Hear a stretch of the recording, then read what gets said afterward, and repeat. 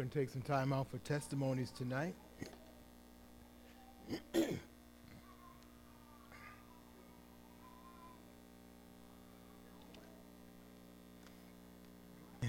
Two testimonies. I see hands up, so we'll bring the mics out and get ready for those.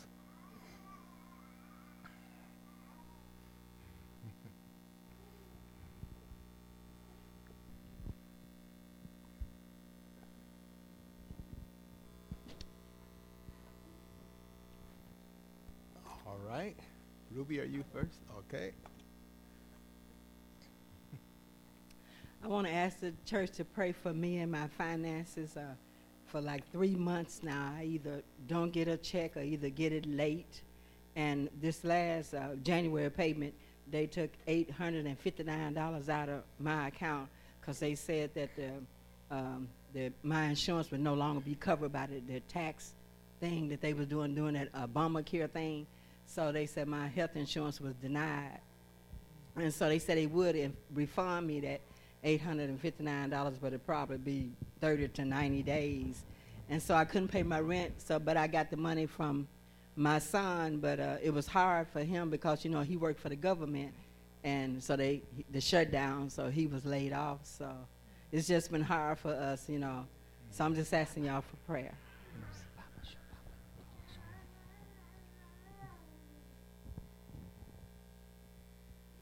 Hi.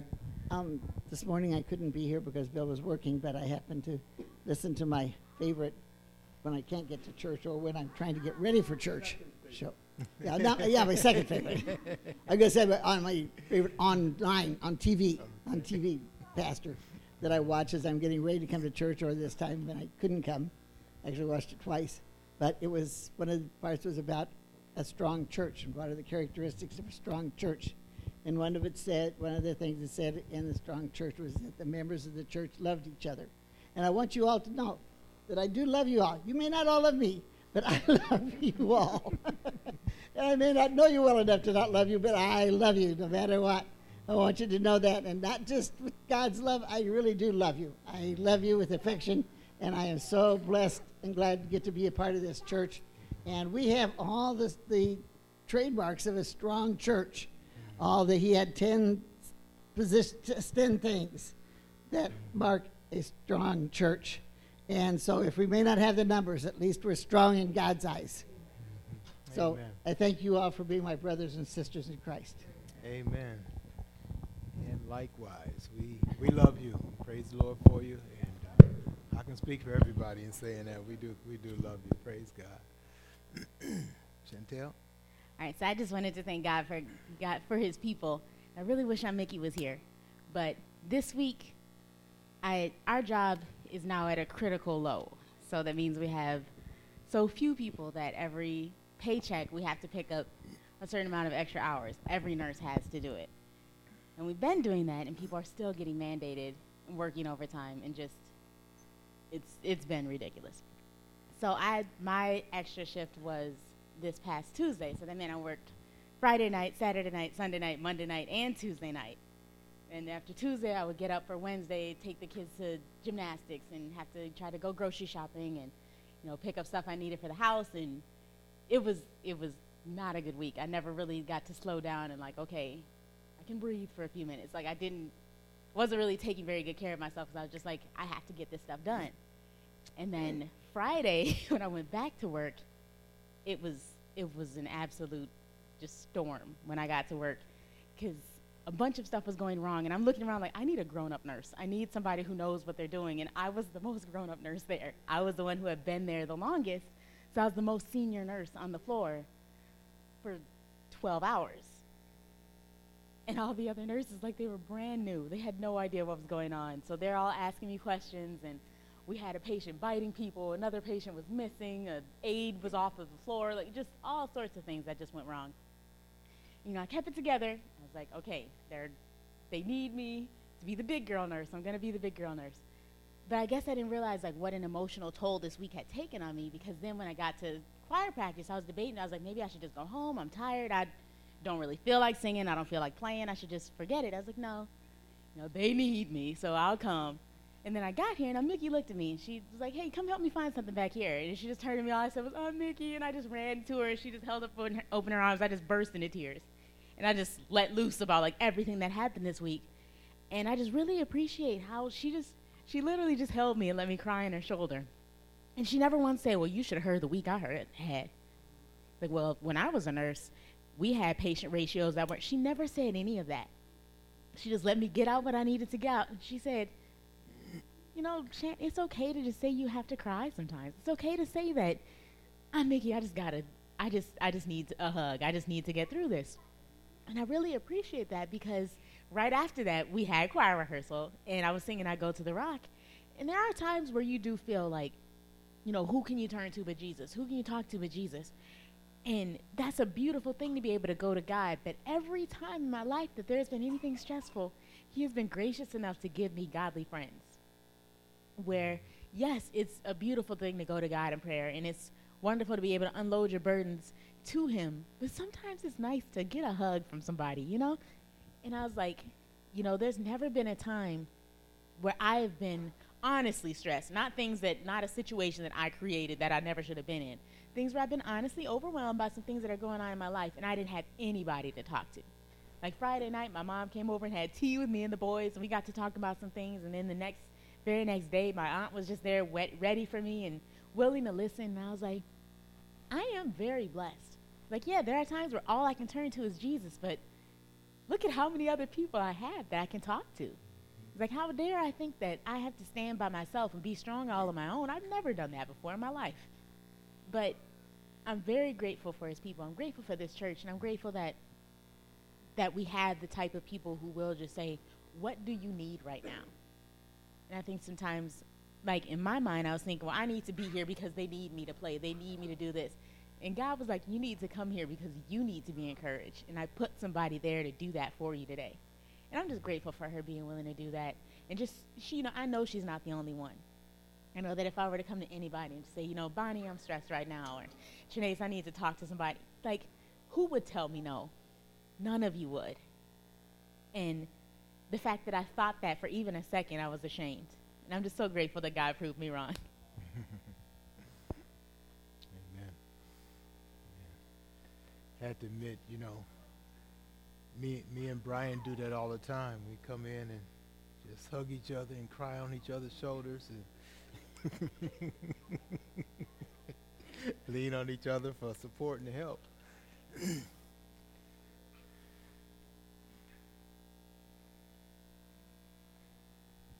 Dwayne. I hope y'all can hear me.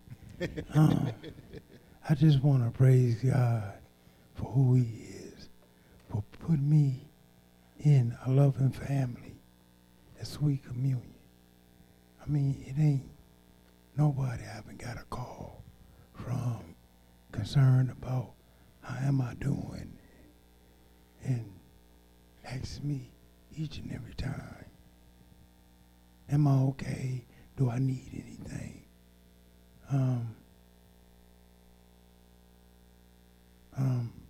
My pastor, I mean, I can name quite a few people. You know me, I get to talking, we can be here all night. You know, people that you never even thought to really had. I thought about you, even called.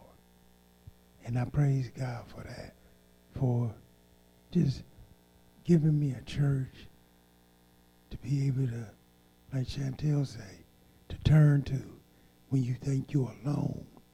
You're not alone. God made sure that you're not alone. And it's because of him that you're not alone. So I just praise God for all he's done in my life, even the downfall, what I went through. I praise him for that because I don't have to go through it. I didn't have to be here to go through it.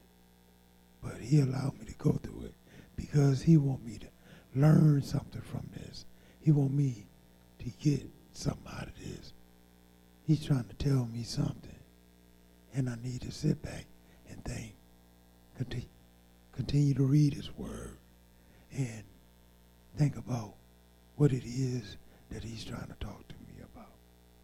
So I just want to just thank the Lord for all of y'all. I love you, as Miss Dick said. I love y'all unconditionally. It wouldn't be nothing that I wouldn't do for either one of y'all. If I could do it, I would do it. And I praise God for that. Amen. It's good to hear from you. Good to have you back with us again in service. So we praise God for that. All right, Michelle. We're going to take her testimony and one more. So if you have another testimony, get your hand up for the mic. We already have it. There we go. Lawrence insists that I have a testimony, so I'm going to give one. I just thank God for family and friends, kind of echo what everybody else has been saying. I remember when we were in Atlanta, and Jeremy and I were going through some hard times, and not having the family or friends to lean on. And I remember we were in the Sunday school class because we were in a church about 3,000 people. And so your Sunday school class was kind of like your immediate church. And Jeremy asked some of the people in our group for just advice, and nobody responded. Nobody came and helped him. Nobody talked to him. They further isolated us. And I remember feeling just like isolated and not really like understanding, because Sweet Communion's not like that at all. And finally there was an older couple that reached out to us and just were a great asset to us and really helped us out. And then also Brian and Heidi from back home helped us out a lot. And thinking now, like, we don't have that anymore. Like, if we come and we ask for advice, there will be plenty of people to be there and support us and pray with us and help us, and not only for the struggles, but also just to take in the joy as well. And having that group, it means a lot to me. And just looking at all the kids that are going to grow up, hopefully, they all become Christians, but having that support system at such a young age, and hopefully while also having adults too that care about them and want to steer them in the right direction. And that's such a huge blessing that it's easy to take for granted, but when you don't have that, you feel it. And so I just thank God for that support system here and that family. Amen. Thanks for your testimony. Brian, you have the last word. Yeah, I wanted to thank God for the same thing that many others is. I thank God for just the encouragement of the believers. And, Dad was joking about crying on each other's shoulders. As men, hopefully we don't have to do that often. But I just thank God for Dad and Jeremy this week for supporting me. And we, one of the things, just as a church, we sometimes have to handle difficult situations.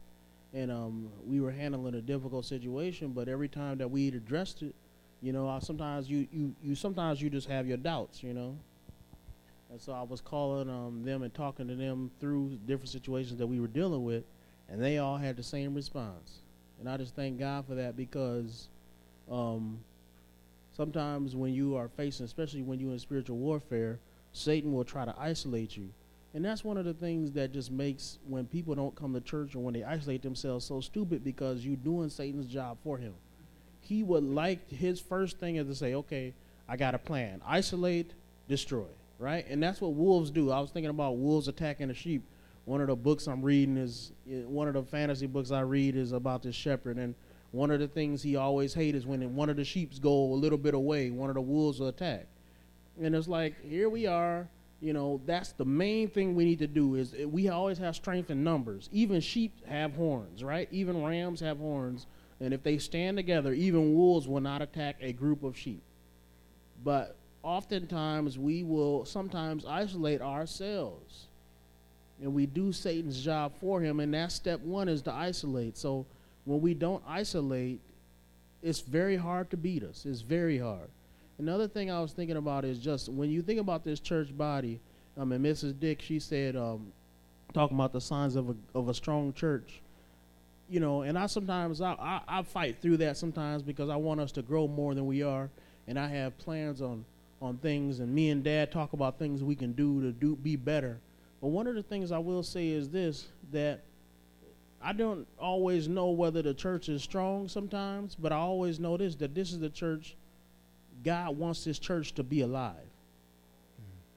And God is behind this church, and God is behind my dad. And a lot of times what I've seen is me and my wife was talking about the history of this church, and there's a few things that go on all the time that we were talking about the history of the church is this, that when people oppose the ministry here, it never ends well. And I mean that as if you could write literally their lives as if it was in the Old Testament, and it would be no different than if they opposed one of the prophets, or they opposed one of the priests, or they oppose anything. Anything, I guess in some ways we surprised by it, in some ways we shouldn't, right? It's the same God, but it's miraculous how quickly people will downfall when they leave this church or when they oppose what this church is doing. And it's just one of the things that just struck me. God is behind this church. And so let's not, you know, when we think about God being behind our pastor, that means that God wants us to accomplish something here. So I'm just thankful for 2019 because I want us to stand behind, and we have this 25-year celebration.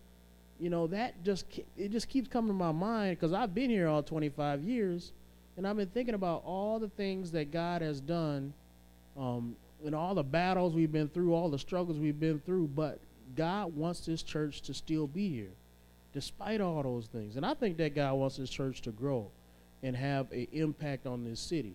I don't think it's going to be easy because the more people, more problems, right? But that's what a church is. A church is a group of people that deal with each other's problems together. And so I thank God for that. Let's not forget what the concept of the church is. That is the strength of the church.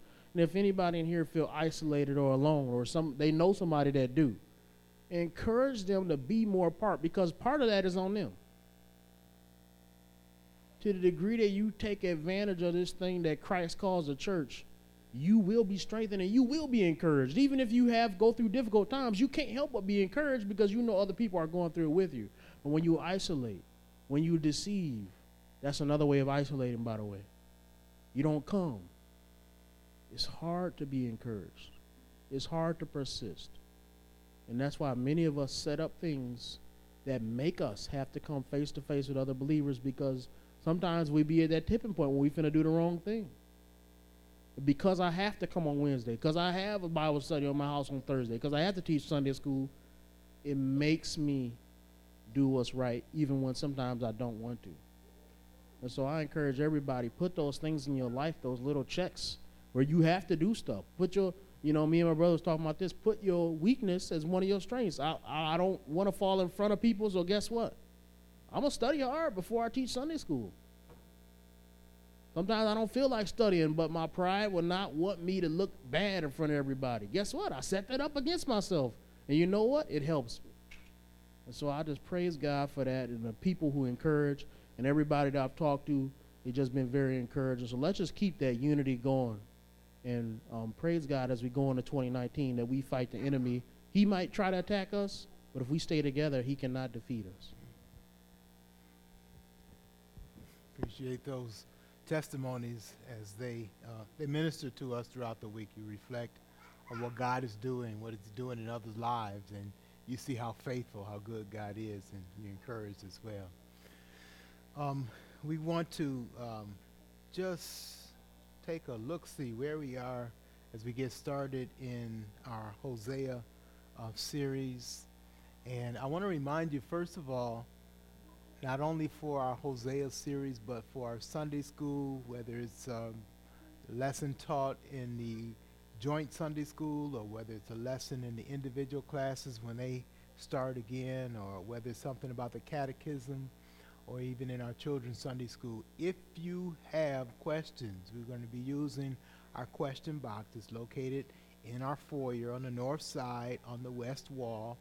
It looks like a mail slot where you can put in questions. So tonight what I want you to do is, I know you have to have a question starting out in Hosea.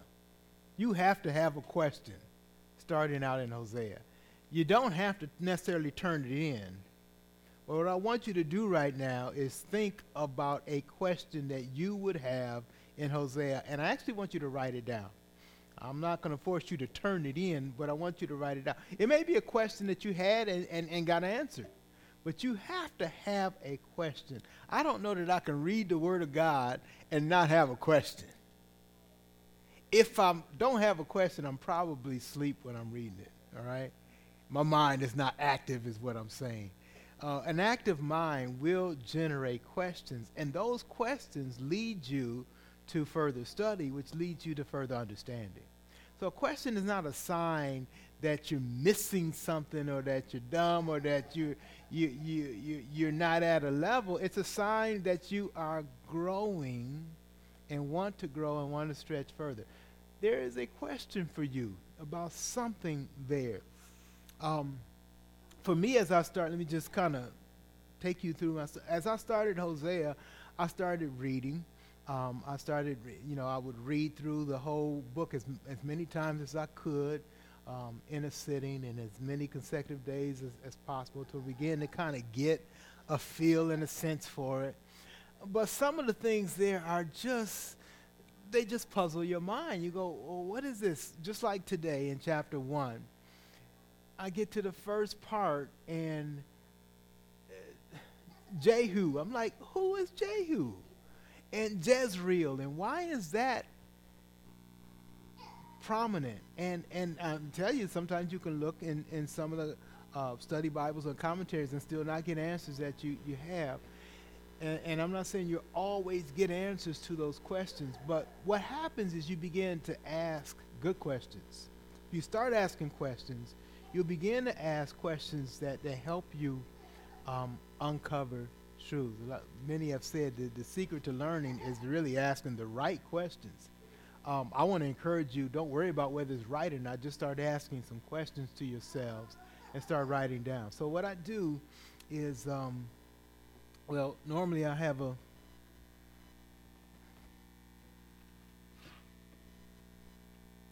notebook, and I try to keep something around me all the time.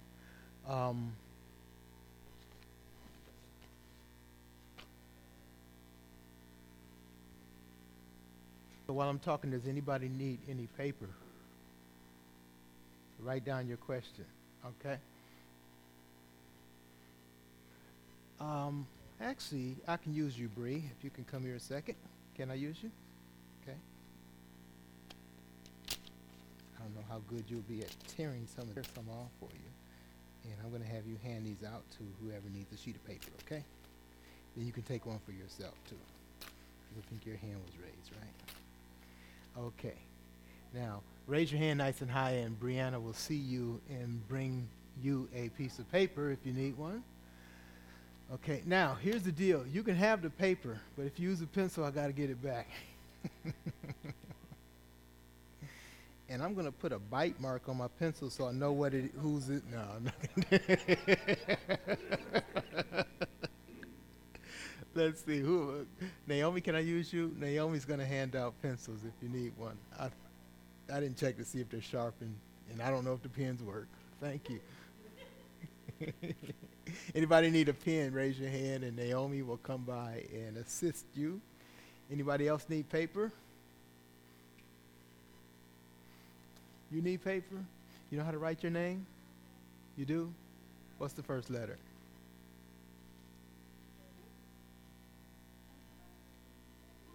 Okay, all right.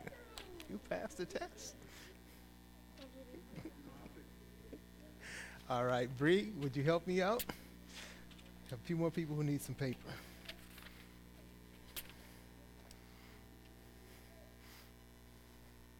He has his hand up.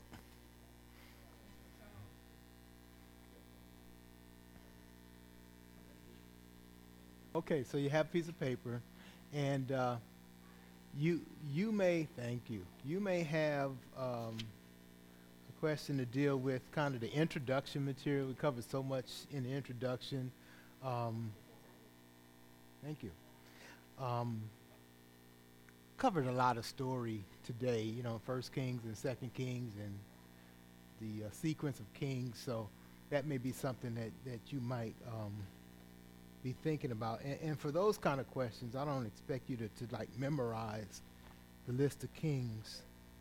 But I do have here a copy of, I don't have a copy, I just have my copy of the list of kings. And you probably had that in your study Bible, the kings of Israel and the kings of Judah, 19 of one and 20 of the other, and in their order. So that just kind of, I find when I read the Old Testament, I get hung up in the names. Do you do that?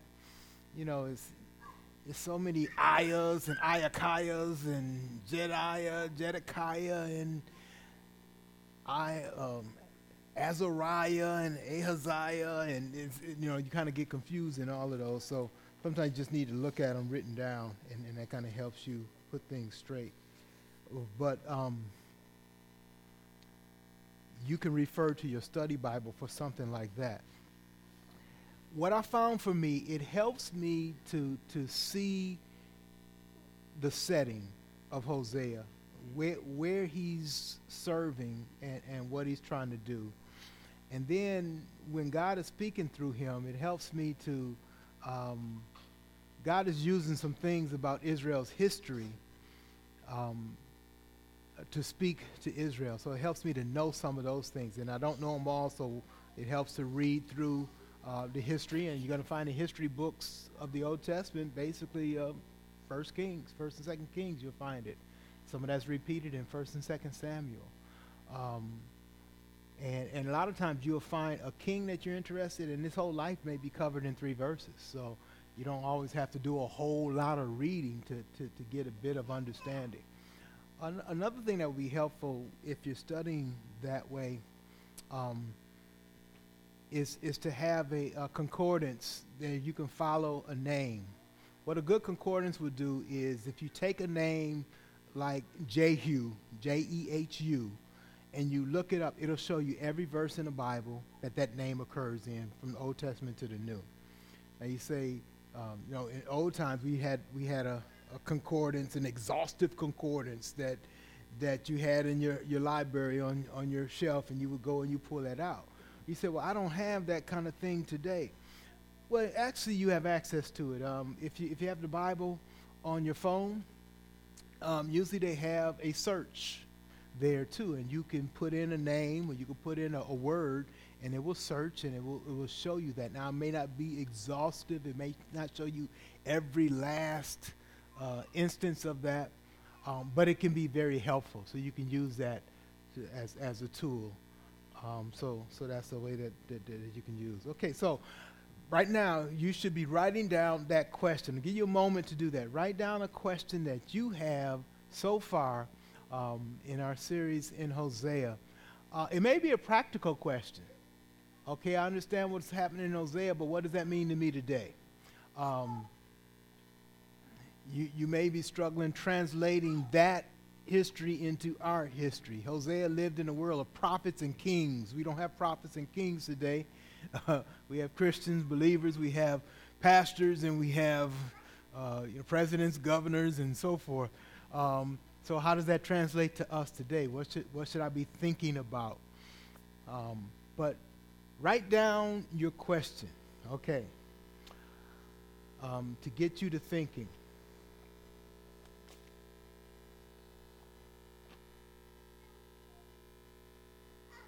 Okay, so as you're writing down that question, you can continue to write. You have space to write maybe even more than one question if you want to.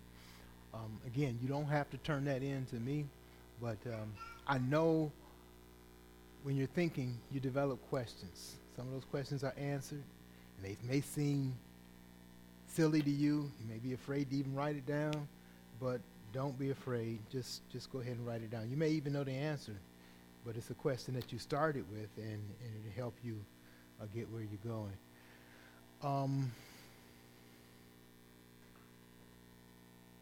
One of the questions that I think hit me when I first started Hosea is this weird thing of why did God ask Hosea to marry this kind of woman?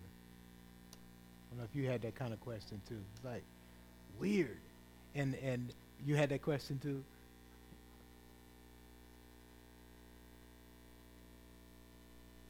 What's that? I didn't hear you. hmm Yeah, it just seems real weird for us. God would ask this of Hosea, and then naturally, when we read the Bible, we say, okay, is God speaking to me, and what is He saying? So, am I Hosea, and is He telling me to do something like this? Is that kind of weird? Is He asking me to do? Um, um, what about Gomer? Where does she fit in, and how does God do that? Why does He do what He wants to do? What kind of person was Gomer? And you know, the Bible doesn't answer all of those questions, but I think we can kind of see through the relationship. Hosea was a man chosen by God as a prophet to speak to his people. And one of the things he told him to do is marry this woman. Now he marries this woman, and you can see through the text that the first child that she had, let me just get there. It says, verse 3, so he went and took Gomer, the daughter of Diblaim, and she conceived and bore him a son. I get the sense that she did not show herself to be unfaithful right away. She may have had that kind of heart, but it didn't show. He married what most people would consider, this is a good marriage, this is a good woman, and I marry her because I expect her to be faithful to me. That's a natural and right expectation. I don't think Hosea, went down to the red light district and grabbed a prostitute off the street and said, hey, woman, I want to marry you. I think he found a woman that he loved, that he thought would be faithful to him, and he married. In fact, that narrative fits Israel and God. God brought Israel up. He loved her. He lavished his love on her. And later she became unfaithful. So I think what happened was later she became unfaithful. And it says in verse 4, the Lord said to him, verse 3, he went and took Gomer, the daughter of Diblaim. She conceived and bore him a son. Now, she bore him a son. So that first child was the offspring of both of them together. Okay? Later on, it doesn't give that kind of detail. It simply says in verse 6, she conceived again and bore a daughter.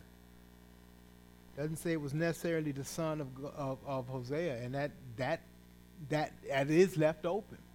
She could have been unfaithful after their marriage and gotten involved with other men, and this next child could have, in fact, not been Hosea's. And the third child the same way. Verse 8, when she had weaned no mercy, she conceived and bore a son. The Lord said, call his name Not My People. Now, the Bible doesn't go into the details of their marriage relationship, and that's not the purpose of this story. The purpose of their story is to illustrate Israel's unfaithfulness to God. And so we're not given all that. But one thing we are told that oftentimes, I didn't bring this out this morning, but oftentimes the prophets their lives illustrated something this way. We see that with Ezekiel. We see that with Jeremiah and Isaiah, that their lives, things that happened in their lives, God used to send a message or to tell a story. He spoke through, not only through their mouths, but through their lives to give a vivid picture to Israel. And so, like I said, that's a question that comes up. What is God saying through this crazy relationship that starts this story, and what are we to get from that? Well, we are to get from that is that it's a picture, it's a vivid picture of God and his relationship to the people he loved and had committed himself to, and their unfaithfulness to him. All right. Now, before we leave, I'll give us time to maybe talk through a question or two that you might have that you either wrote down or you just began to develop as you've been thinking about this series. But I want to encourage you and invite you to think through questions and even write them down. Even if you don't turn the question in, think through them, write them down for yourself, and just keep a note that way. Any comments or questions before we wrap things up tonight? Brother Dwayne?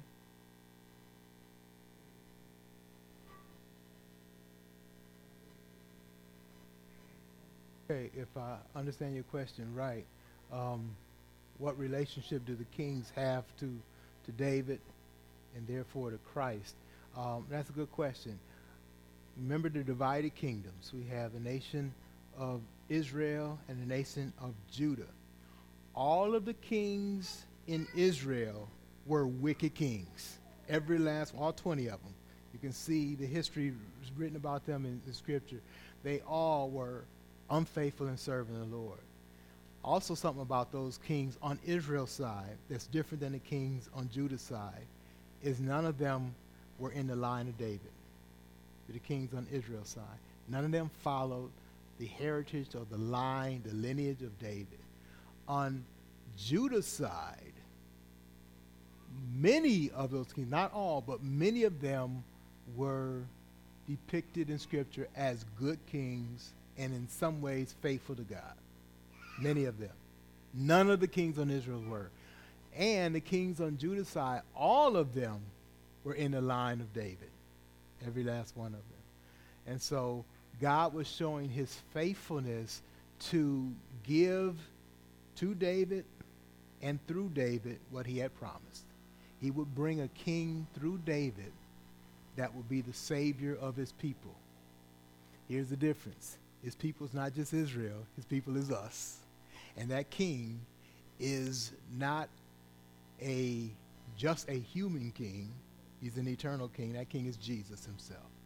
So it's interesting in Matthew that when Matthew starts the gospel, he relates Jesus to David and to Abraham because he follows that physical lineage as connected through his birth to David and through Abraham.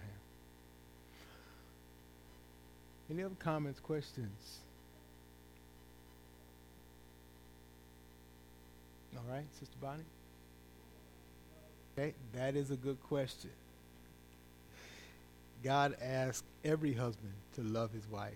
And in fact, if we look at this story, God expected Hosea to love his wife because Hosea is a picture of God who loves his people regardless of how unfaithful they were. That just blows me away. That just blows me away. God, you know, I have a very good wife, and I love her. She's been faithful to me. But if God asked me to love a woman that had proven herself to be unfaithful, how difficult would that be? But it's a picture of God, of his grace and his great love that he loved his chosen one, even though they were woefully unfaithful. Not just a little bit unfaithful, not just a little mistake. They had gone way out of line, and God still loved them. So that picture just blows me away. That's why I say, you know, Hosea gives us a whole different image than what I was traditionally given in the Old Testament of how God is just a God of judgment. Wow. He is very patient and very loving with his people. All right, Drew, you had a question too?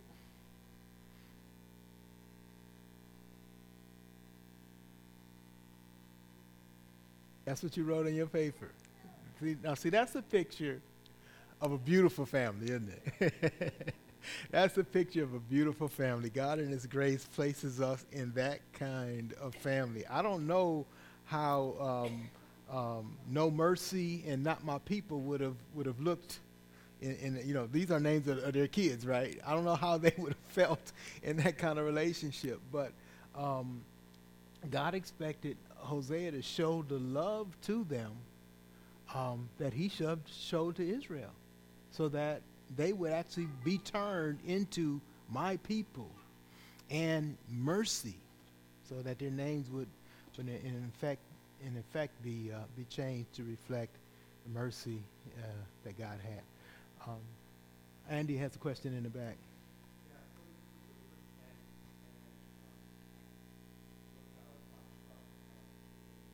This is a real theological question. I want to answer it very directly. I think the people who see God's fulfillment in the nation of Israel are short-sighted when it comes to Scripture. Let that explode a little bit. What that means is God is not limited to fulfilling his word with this national group of people in a physical place. It's way beyond that. He is fulfilling that with Gentiles all over the world who are now called into his people, and that's the church. And so I think his fulfillment of his people is consistent throughout Scripture, that it is his church. Jesus says to his disciples, who happen to be Israelites, Jews, he says, other sheep I have who are not of this fold, but they'll be with me. What did he mean there? He says it's not just Jews.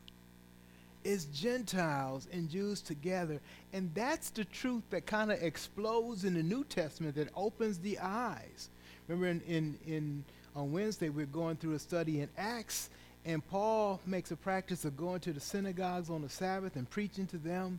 And then he gets to Athens, and he gets to Corinth. He's at Corinth now, and he's talking to the people, the Jews, and they reject. And he said, I had enough.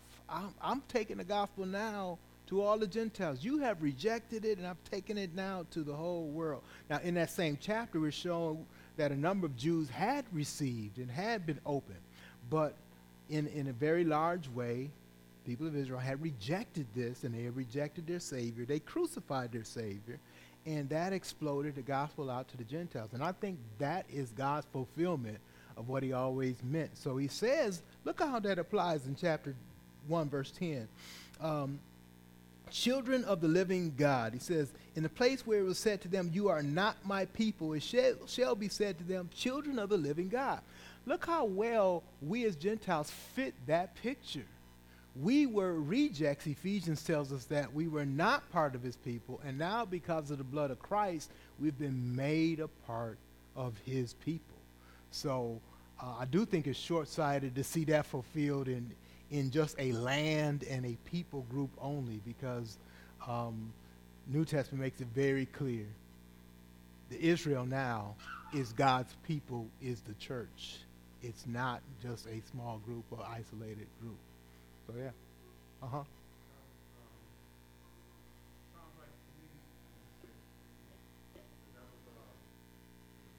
So it's like once our eyes are open to that, we see that thread coming all throughout Scripture, and we go, how did I not see that before? Wow. And in fact, not only is it a thread, it's the major theme of Scripture.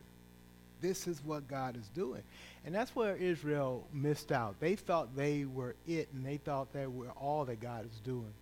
And in reality, God never had that in mind. When I study the birth of Christ and I see the proclamations like Simeon made about Christ, and he says, wow, this is a light to the Gentiles. And Simeon himself was a Jew. And it's like he's saying, I get it now. Wow, I get it. God had this in mind all the time. This isn't like plan B. This is his whole purpose. And this is what he's been doing, how glorious he is. And so we see that. Even in the lineage of Christ, we see Gentiles sprinkled throughout that lineage. When we look at Ruth and Naomi and what happened there, we see Gentiles brought into that. Rahab the harlot as well. And, so this is God's plan all along. It's not a plan B. As I'll restate what I said before, I think those who limit it to a people group and a land are very short-sighted when they see in terms of interpreting what God's purpose and God's plan is. All right. Run out of time. I hope we talk more. entertain more questions. I don't want to answer them in a way that makes you not want to ask questions, so I don't know if I'm doing that or not, but let me know if I am, so I can be helpful to you in your understanding of Scripture. So let's pray. Father, we're thankful for you. We thank you for your word. We pray for more understanding in it to help us through our study, to appreciate what you have done and what you are doing. In Jesus' name we pray. Amen.